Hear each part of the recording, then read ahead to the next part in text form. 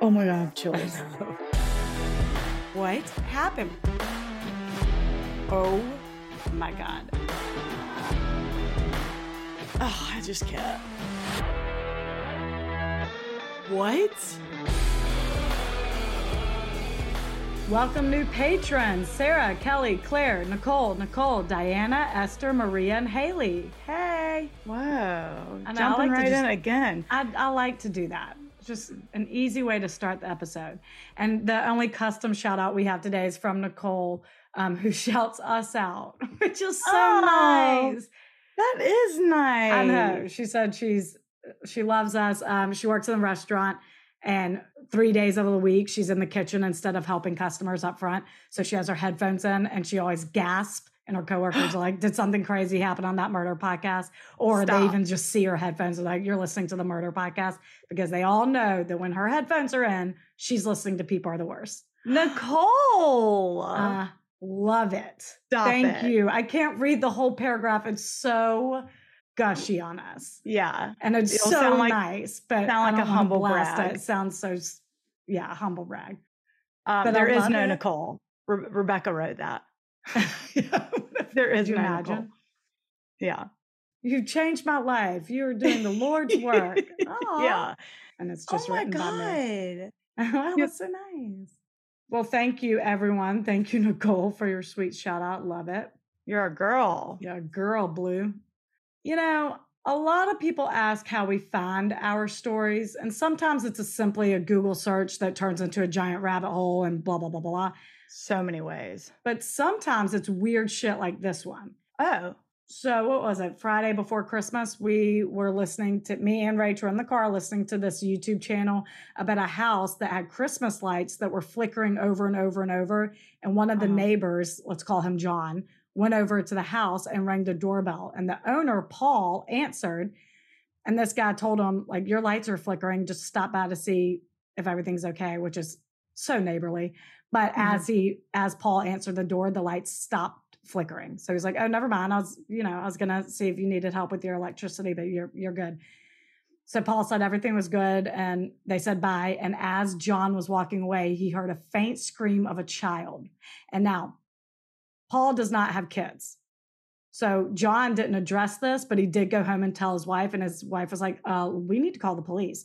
So they did a welfare check and found a 4-year-old boy in Paul's basement. He was kidnapped by Paul. So Yeah. this YouTube we channel. did listen to that. Yeah. And it was shocking. So this YouTube channel is very vague. So obviously I go to Google to find out more. And I couldn't find this. I couldn't find this boy who was kidnapped. But I did find this story. And That's the one. I remember you doing that. You Googled the name. I was like, "Oh and, like, my the God, I state. found a batshit story. This is my next episode." Yeah. Oh my Crazy. God, I forgot about that. So today I am telling you about Paul Fronczak. Okay. Separate Paul. Different Paul. Different Paul. Sources. Armchair Investigator on YouTube. I have a note to find her credentials. I couldn't find her first name. I would love to shout her out. She did a great job, but that's all I got. Armchair Investigator on YouTube. All That Is Interesting. Thin Air Podcast interviewed a few people involved in the story. ABC.com, BBC.com, thefoundling.com, and a few archived newspapers. Wow. April 26, 1964, Dora Fronczak went into labor at Michael Reese Hospital in Chicago. She and her husband, Chester, were obviously very excited, but very nervous because only a year prior, she had had a baby in the exact same hospital who didn't make it. Oh my God. It was a stillborn, so you can imagine how stressed they were this time around. Luckily, though, she had a smooth delivery and she gave birth to a cute-ass little baby named Paul. Her nurse, 19-year-old Mary Trenchard, said when she brought baby Paul in to do the first feeding, Dora was on cloud 9. Back then, when you had a baby, he or she went straight into the nursery while the mom went to the recovery room. So that first feeding is the very first time you see your little baby bear. Oh, wow. The next day, Dora and her hospital roommate, who also just had a boy, were chatting when a nurse they didn't know walked in. She looked around for something, then she left without saying anything. They didn't think much of it because, nurses and doctors come in and out of rooms all day. Yeah. And shifts change all day. Weird all times. damn day. Around 1 p.m., Nurse Mary brought Paul in for a feeding and then left. Once Dora and Paul were having their moment alone, the same unknown nurse came in and instructed Dora to feed Paul from a bottle. And she stood over her while she did it. So I think Dora was breastfeeding when she walked in, but she made her switch to a bottle filled with water, which is weird. Oh, whoa. Yeah. The nurse then said the doctor needed to check baby Paul, and without hesitation, Dora hands him over. Oh, no. I don't like this one bit. You shouldn't, because at 1:30 p.m., that bitch walks out the back door of the hospital with baby Paul securely wrapped in a swaddle and gets into a car. Oh, God, I'm sick. It wasn't until the nurses start taking the babies out of the nurseries to be with their mothers that the head nurse noticed baby Paul wasn't there. She pages Nurse Mary, who is tending to several other patients, and asks where the baby Fronczak is, and panic sets in. And mind you, security cameras are not a thing in 1964. Some places had them, but they weren't mainstream. Most didn't have them, and this one did not. The head nurse instructs Mary to go into Dora's room and play it cool and told her not to leave her side until a doctor comes in to get her. So essentially, she's there to distract Dora while the rest of the staff frantically searches the hospital. Oh, my God. So Mary, this poor 19-year-old, starts talking to Dora about the future and motherhood, which has got to be so heartbreaking to have this excited new mom, all while knowing her baby is missing. Oh, my God. She even accompanies Dora to a few new mother classes that the hospital offers. What?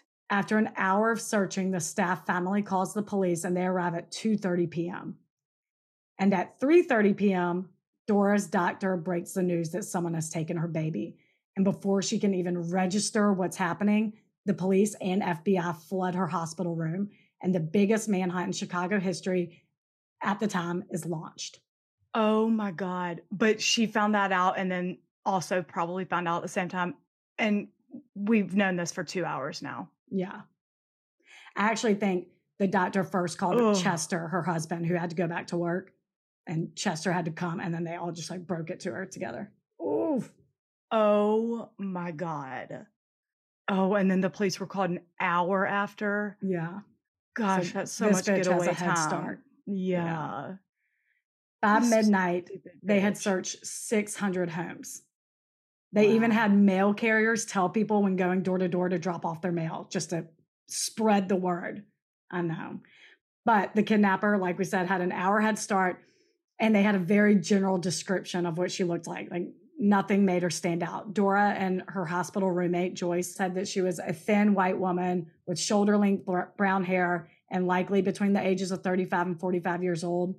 They blasted a sketch of what she might look like, and the leads poured in, but nothing came from them. Also, the hospital was near a highway, a train station, you name it. So that plus the hour head start, I mean, she could be out of the state by now. Yeah. A cab driver said he picked up a woman with the baby who matched that description in the back of the hospital, and he dropped her at a place on 35th and Halstead, which is about 15 minutes from the hospital. Then that woman got out and got into another car and drove off. Oh, wow. That's promising, though. Yeah, it's promising. Dora was kept in the hospital to be monitored and was treated like royalty. They gave her like filet mignon dinners and all the shit, but of course it went uneaten because she was way too distraught to eat and apparently would just cry all night about how God did this to her again. Because remember, my God. only a year prior, she had lost a baby in that very hospital, and now it's happening all over again. That makes me want to cry. I know.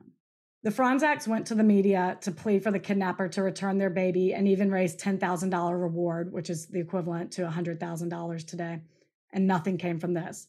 But Dora had mother's intuition that it wasn't over, that she would see her son again, because as we know, if someone takes a newborn baby, it's very likely not to murder them. Yeah. They want to raise a baby. Yeah. And I hope in this case, baby Paul was colic and just kept that fucker up all day and night. Listen, this is going to be the most temperamental baby. I'm going to give you hell while I'm in your custody. That's right. And then I'm going to return to Dora and be a sweet baby angel. Of course. Bring on that acid reflux. Then 15 months go by, and July 2nd, 1965, a toddler is found in a stroller outside a department store nearly 800 miles away in Newark, New Jersey. A toddler is found in a stroller by itself? That's correct. Because, Rach, apparently This wasn't very unusual back then. So people didn't think initially didn't think anything of it. Yeah. It wasn't unusual to leave your baby outside while you ran into a department store to do a little shopping. Oh my God. There are pictures. I'll post a picture of what one outside, I think it's outside of London, looks like in the 60s. It is batshit crazy. They're like dogs tied up outside, except they're not even tied up. Where it take a guy a minute to kidnap a dog. These babies are just in the perfect getaway wagons, just waiting to be rolled away. It is oh my God. shocking. Which like begs the question, like, when did people become the worst? Because clearly no one kidnapped back then or something. I mean, like, when did kidnapping start? When did that become a thing? That is baffling. That's the shocking part. Is that it? No, that's the twist in all this.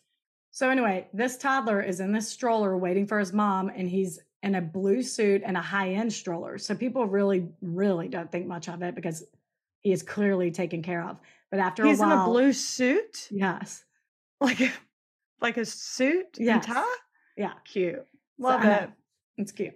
So, but after a while, and I'm not sure how long time had passed, but bystanders are starting to get concerned. Like, where is this baby's parents? So they do end up calling the police. Cops get there and they note that the baby does have bruising on the face and a bad cold, but other than that, appeared to be in good health.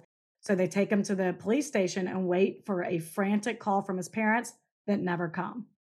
After weeks of crickets, police sent this boy to a nearby adoption home where he spent the next 8 months. And because no one knew anything about this baby, the state allowed the adoption home to give him a new name, Scott McKinley.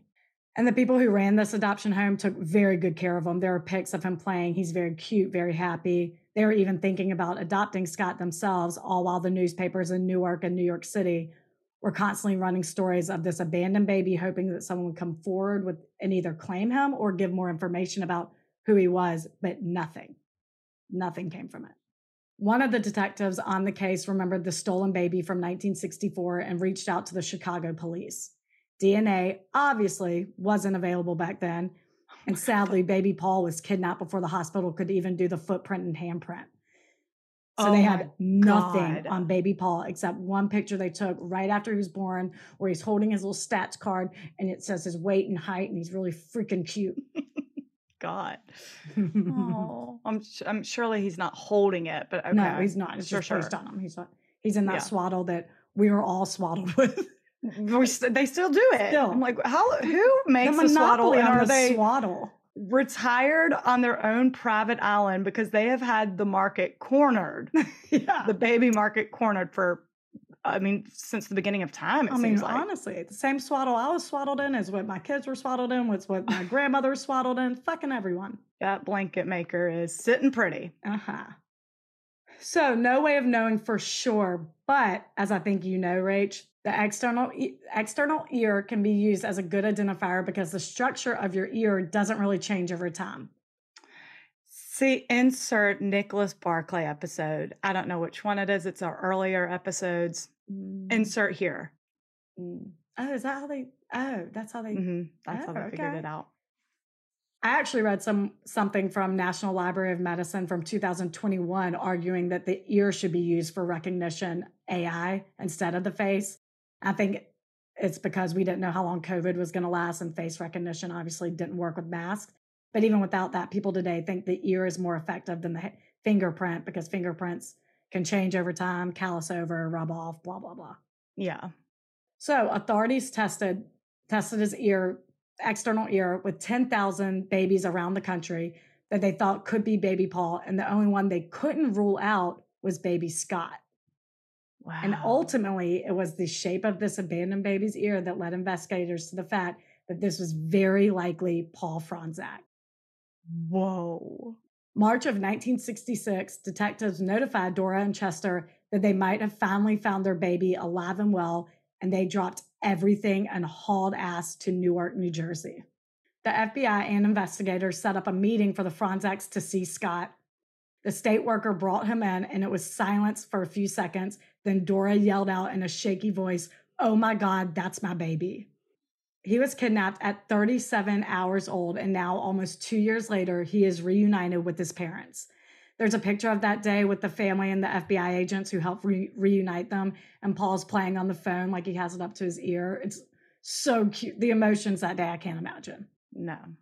They had to adopt him back, and they legally changed his name back to Paul Joseph Fronczak, which was all done by December of that year. Now, let's find that twat, right? Right. Wrong. Dora and Chester wanted to put the entire thing behind them and even agreed not to tell Paul this ever happened. Now that their family was whole again, they wanted to add to it. And not long after being reunited with Paul, Dora had her second baby named David. Okay. Can you imagine labor this time? I'd be like, don't even clean my baby. I'll take the damn child. I'll be on my way. Bye. Yeah. Bye, bitches. I want to find that bitch, though. I know. Don't worry. We're only on page 9 of 20. So, as you did in the 60s, they were planning to sweep this whole thing under the carpet and take this horrific 2 years to the grave and just give their boys a great life, which they did. Why are you laughing? Whole thing under the rug, not a carpet. Is it the rug? Rug. Carpet's wall to wall. You can't sweep shit under that. Right. Okay. They did give their boys a great life. They were very happy kids, best friends, the whole thing. Now, when Paul was 10 years old, he was snooping for Christmas presents and came across a box in the crawl space of their house. When he opened it, he saw a ton of newspaper clippings, condolences cards. One source even said the Pope wrote them. One headline read, "Baby stolen from Michael Reese Hospital," and "Baby Fronczak still missing." They were all about the stolen baby, featuring pictures of his crying parents begging for a safe return. Then he found articles about how the kidnapped baby was reunited with his parents. He saw pictures of himself with the FBI. He read every last word of every single article and every single handwritten sympathy card in that box.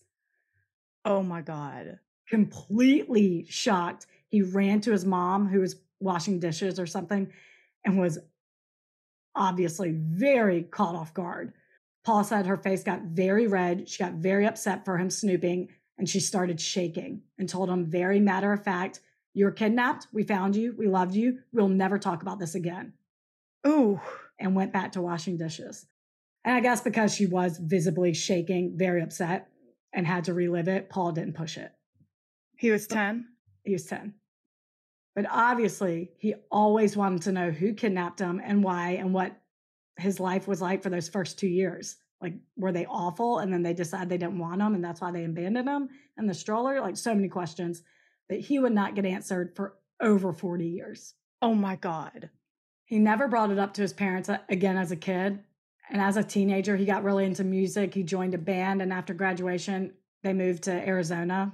5 years later, the band broke up. He joined the Army. He moved around a little bit and settled in Las Vegas and actually dabbled in a little acting. He appeared in a few commercials. He was a stand-in for George Clooney in Ocean's 11.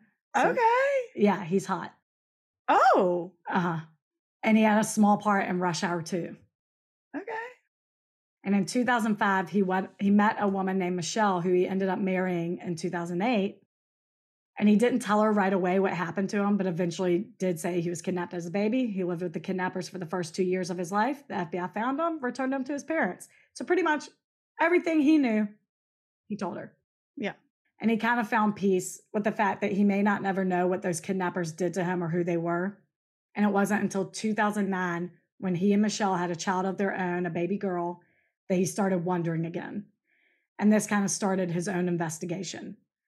But it took him a couple of years to bring up to his parents again, which I think was the first time he brought it up since he was 10 years old. Oh, wow. This is 2009. He told his parents he was going to find out who took him, and they gave their blessing, but a few days later retracted it and asked him not to. They didn't want to relive it. They didn't want to know what their poor baby went through. They wanted it behind them. They didn't even want to know if the kidnappers were still alive. But Paul has the right to know. So against their wishes, he started playing detective. And he submits his and his parents' DNA to one of those websites. And a few weeks later, he gets a call confirming he is not Paul Fronczak.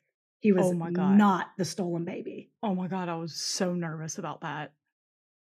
And the first thing he said he thought was, where is Paul? He wasn't even worried about himself. He just wanted to know who Paul was for his parents. And this became his mission to find out. But, and who is he? Tip of the iceberg. This story is crazy. Here we go. Here we effing go. Imagine that blow. You don't know who you really are, what your born given name is, your birthday, who your parents are, why they left you in that stroller. What the hell happened? Like, now what? He has no idea what to do. Oh my God. As he got older and thought about it, though, he always wondered, like, what if I'm not baby Paul? And he goes back to that picture where he was reunited with the FBI, where he's playing with the phone and his father's looking at him. And Paul's always thought that maybe his dad was looking at him trying to figure out if it's really his son. He always had a feeling that there was doubt in that picture. And he could have simply just not been ready, or just looking at his son who he had just been reunited with. So there's no telling if his dad actually ever doubted it. But he also, what? A newborn baby looks so different from what they look like when they're almost 2 years old. Like, they're just, no, you would never see a 2-year-old and recognize him from when he was 37 hours old. Right. Never. I know. I mean, there's no way. I know. They look so different. And you've got to, I can't imagine the sadness I feel for Dora. I mean, the sadness Dora feels. But this made national news. She had FBI investigators, everyone in the country looking at her, waiting to be reunited with this baby.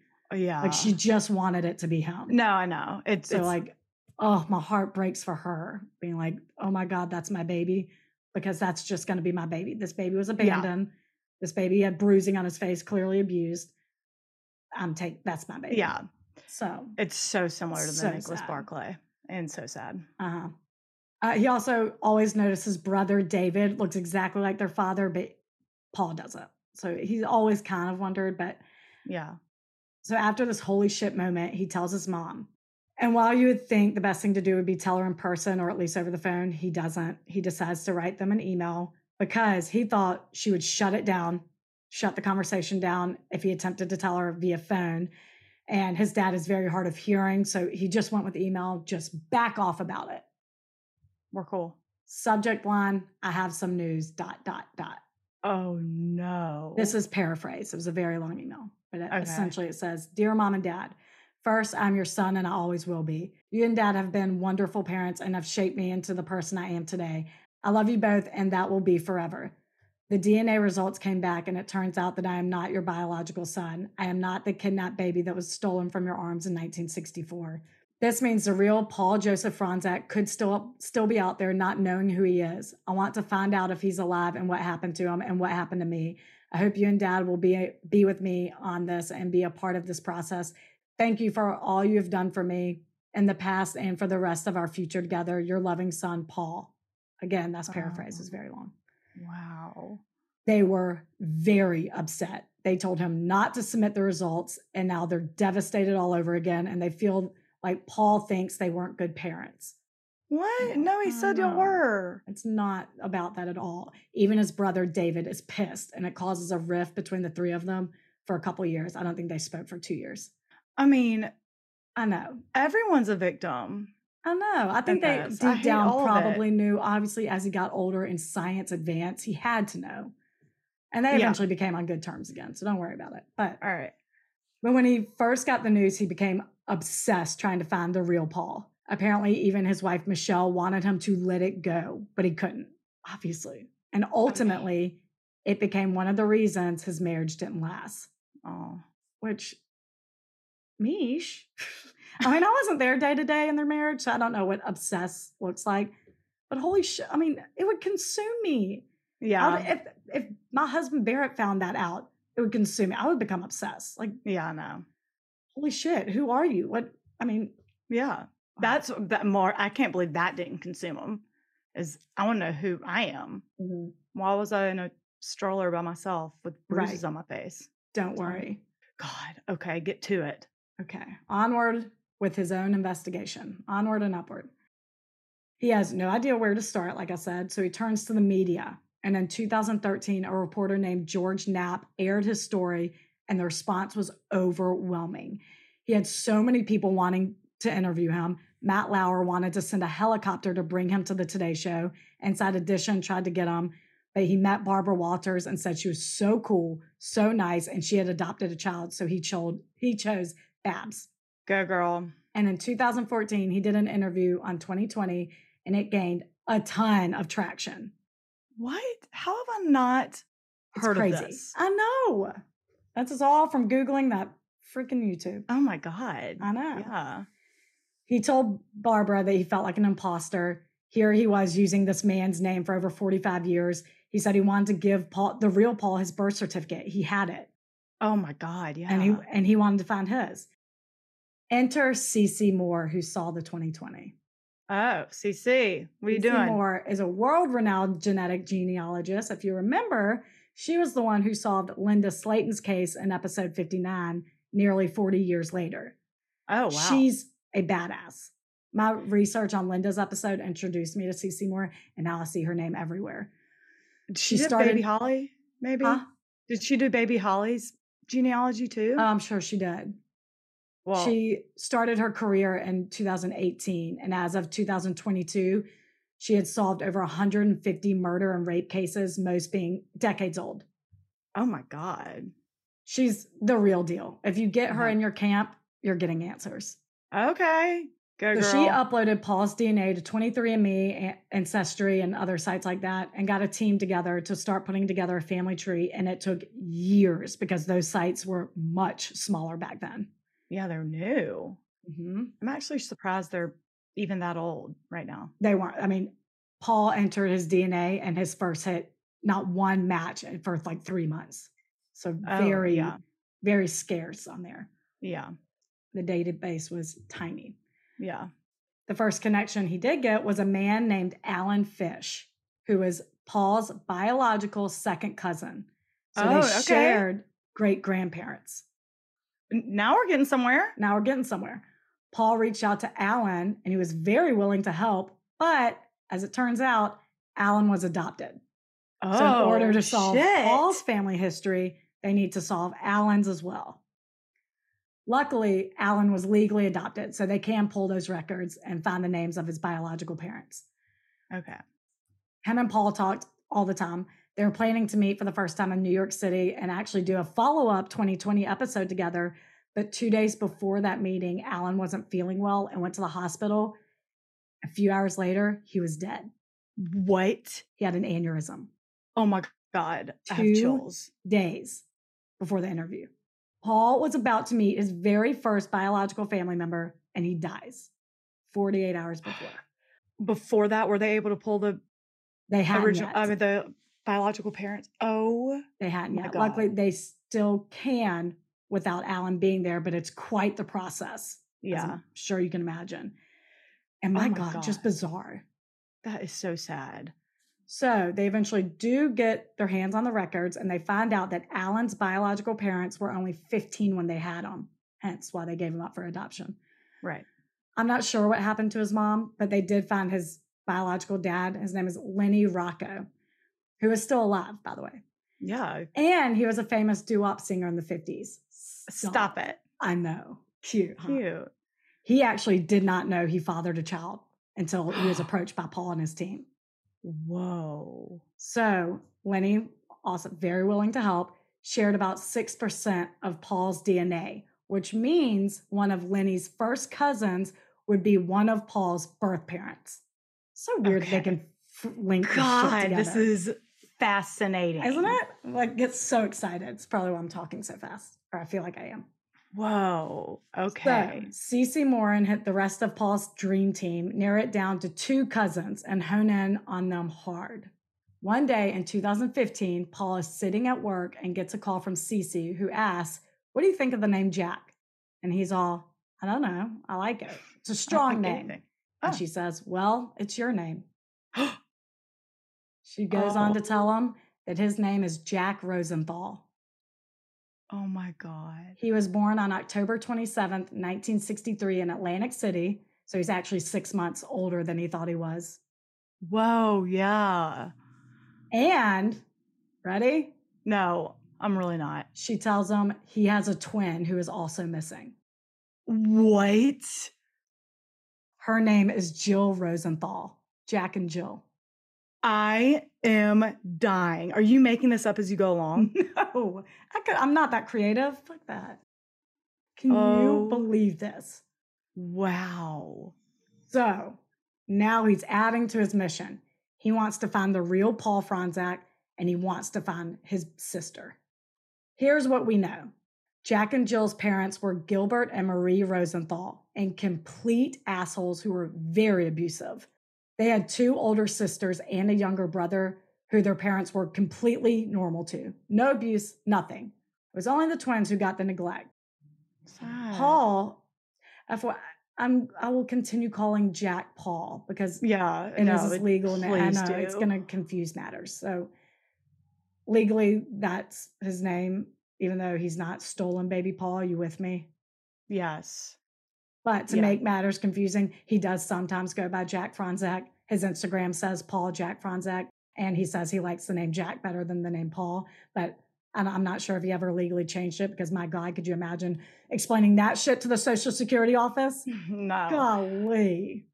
Get out of here. You could call him Paul Jack. Yeah, we can call him Paul Jack. Okay. So Paul Jack has actually spoken to one of his biological sisters and his younger brother, and neither of them remember having twin siblings. What? I'm not sure what the age difference was between them. Paul Jack did say his team found a blurb of a newspaper talking about the birth of Jack and Jill and how the Rosenthals had 4 kids in 5 years or something. So I know they were very close in age, but it's so crazy that the older sister especially doesn't even remember twin siblings. Can you imagine that news? Like, wait, what? Right. I lived with you and everything, and I just had no idea. Right. No pictures?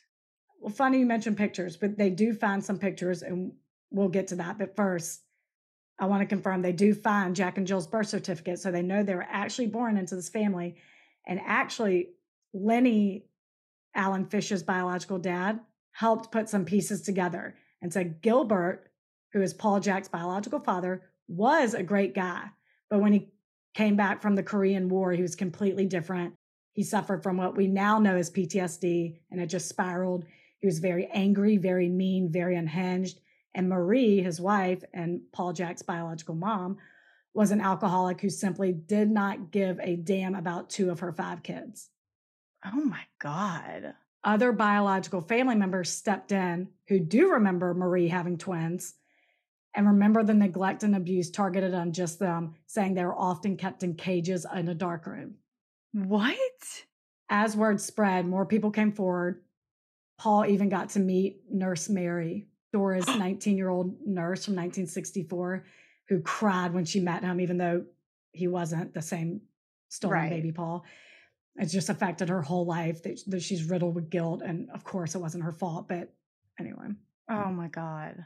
Also, a woman named Susan Waller came forward. She used to babysit the older Rosenthal children. And she told Paul Jack that one night when she came over to babysit, Gilbert and Marie had told her, quote, not to bother with the twins upstairs. She went upstairs. After they left, she went upstairs out of curiosity, and she found Jack and Jill in that room, that dark room.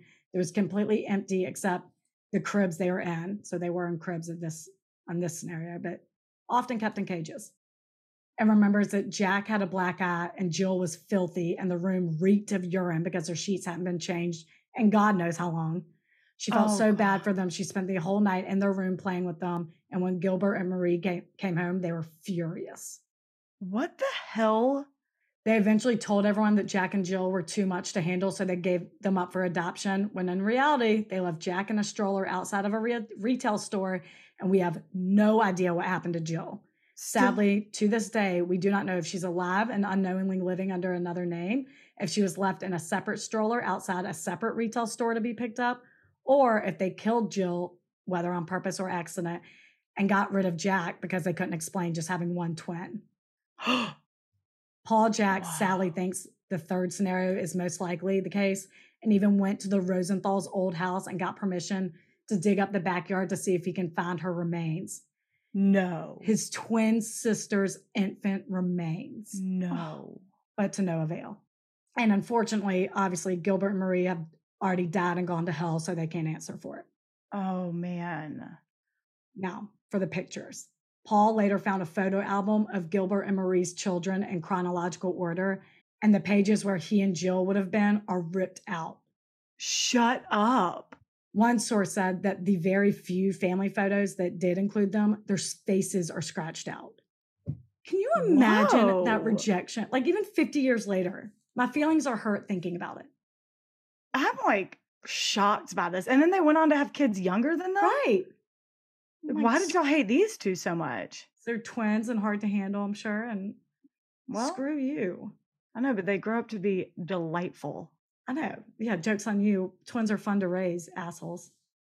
Oh, sad. And like you can have that emotional attachment taking care of one baby, 3 babies really, and just for 2, like not a shred of sympathy, love, anything. It's weird.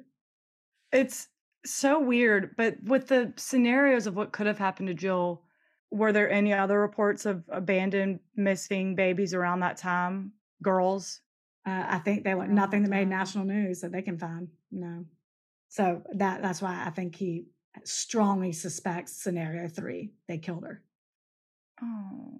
But the hunt still continues.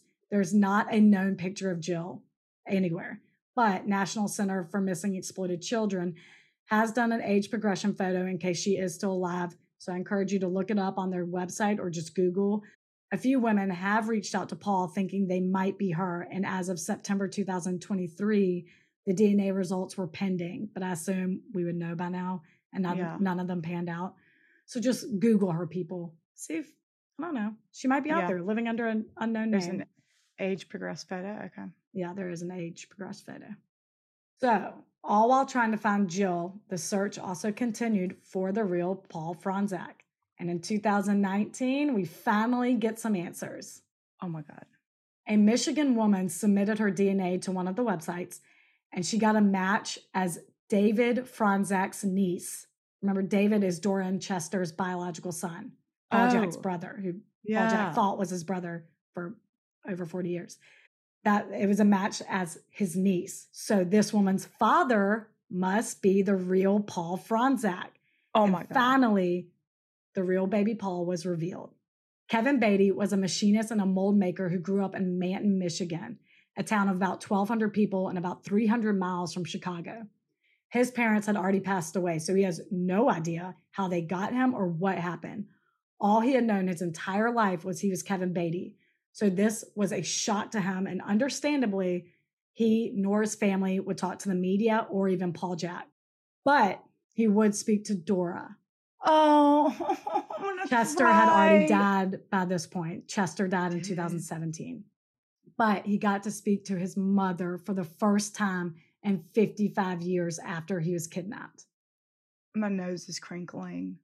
She wanted to know what kind of life Kevin had lived all these years, so they planned to meet. But very fucking sadly, Kevin died from cancer before they got to. I can't. He died April 25th, 2020, one day before his actual birthday. But she did not see this as a loss. He was already terminal when they first spoke on the phone, and she got to say goodbye just in case they never got to meet. And she even thanked her adopted son, Paul Jack, for doing all of this because it gave her the opportunity to speak to her baby that she had only known for 37 hours. Oh. Damn we it. have tears in the house. Damn. I just Wait. can't. But okay, so during the phone call meeting, was she like, so tell me about your mom. Was she a nurse? Or no, I guess she wasn't ever a nurse. No, he was raised by a woman named Lorraine Fountain. They have no idea why he was raised as last name Beatty. He never got any of that answered. But he did have some questions that they talked about. He never spoke to Paul Jack or the media. I think Dora told Paul Jack, but that's not released. Their conversation is understandably private between them, whatever they talked about. No idea what Dora found out. I want to just know if Lorraine Fountain was in Chicago on April 26th, well, we'll get there too. We'll get there. Because there's a very solid theory. Oh, okay. Do we spit on her grave or not about Lorraine? We'll see. You'll see. Oh.